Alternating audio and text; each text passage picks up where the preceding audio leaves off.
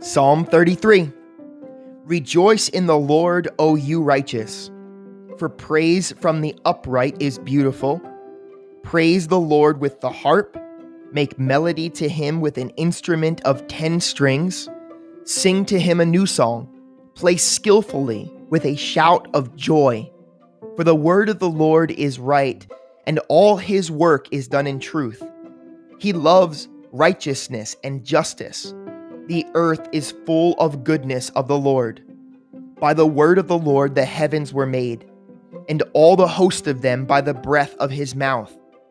He gathers the waters of the sea together as a heap. He lays up the deep in storehouses. Let all the earth fear the Lord. Let all the inhabitants of the world stand in awe of him. For he spoke, and it was done. He commanded, and it stood fast. The Lord brings the counsel of the nations to nothing. He makes the plans of people of no effect. The counsel of the Lord stands forever, the plans of his heart to all generations. Blessed is the nation whose God is the Lord, the people he has chosen as his own inheritance. The Lord looks from heaven. He sees all the sons of men. From the place of his dwelling, he looks on all the inhabitants of the earth. He fashions their hearts individually. He considers all their works. No king is saved by the multitude of an army. A mighty man is not delivered by great strength. A horse is in vain hope for safety, neither shall it deliver any by its great strength.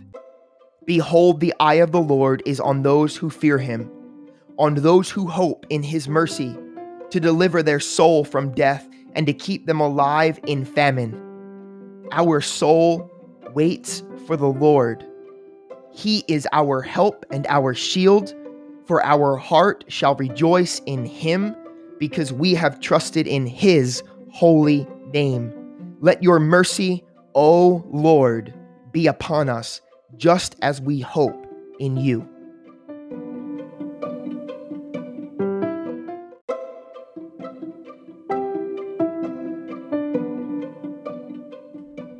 First Peter chapters 1 and 2. Peter, an apostle of Jesus Christ, to the pilgrims of the dispersion in Pontus, Galatia, Cappadocia, Asia, and Bithynia, elect according to the foreknowledge of God the Father, in sanctification of the Spirit, for obedience and sprinkling of the blood of Jesus Christ. Grace to you and peace be multiplied. Blessed be the God and Father of our Lord Jesus Christ, who according to his abundant mercy has begotten us again to a living hope through the resurrection of Jesus Christ from the dead, to an inheritance incorruptible and undefiled, and that does not fade away, reserved in heaven for you who are kept by the power of God through faith for salvation, ready to be revealed in the last time. In this you greatly rejoice, though now for a little while, if need be, you have been grieved by various trials, that the genuineness of your faith, being much more precious than gold, that perishes, though it is tested by fire, may be found to praise, honor, and glory at the revelation of Jesus Christ, who having not seen you love, though now you do not see him, yet believing, you rejoice with joy inexpressible and full of glory, receiving the end of your faith, the salvation of your souls. Of this salvation, the prophets have inquired and searched carefully, who prophesied of the grace that would come to you, searching what manner of time the Spirit of Christ, who was in them, was indicating when he testified beforehand the sufferings of Christ and to the glories that would follow.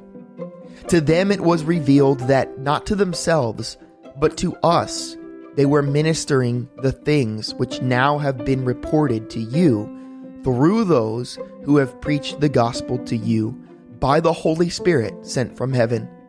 things which angels desire to look into. Therefore gird up the loins of your mind, be sober, and rest your hope fully upon the grace that is to be brought to you at the revelation of Jesus Christ.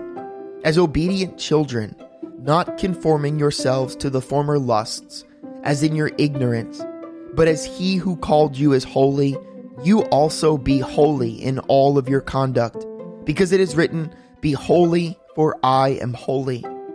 And if you call on the Father, who without partiality judges according to each one's work, conduct yourselves throughout the time of your stay here in fear, knowing that you were not redeemed with corruptible things, like silver or gold, from your aimless conduct received by tradition from your fathers, but with the precious blood of Christ, as of a lamb without blemish and without spot.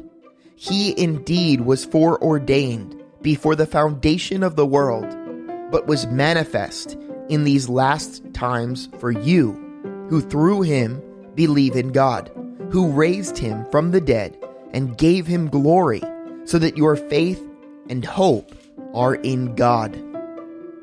Since you have purified your souls in obeying the truth through the Spirit, in sincere love of the brethren, love one another fervently with a pure heart, having been born again, not a corruptible seed, but incorruptible, through the word of God, which lives and abides forever, because all flesh is as grass, and all the glory of man as the flower of the grass. The grass withers, and its flower falls away, but the word of the Lord endures forever. Now this is the word which by the gospel was preached to you.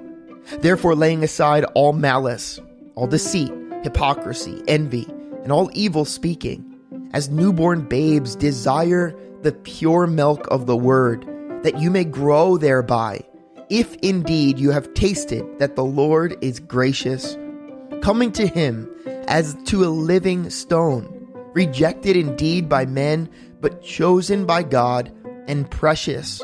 You also, as living stones, are being built up a spiritual house, a holy priesthood, to offer up spiritual sacrifices acceptable to God through Jesus Christ.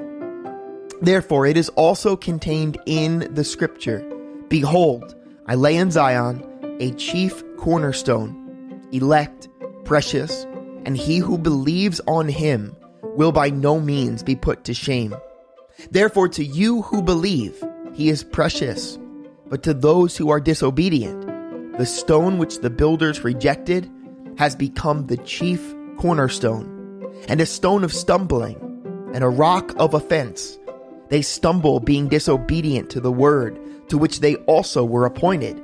But you are a chosen generation, a royal priesthood, a holy nation, his own special people, that you may proclaim the praises of him who called you out of darkness into his marvelous light, who once were not a people, but are now the people of God, who had not obtained mercy, but now have obtained mercy.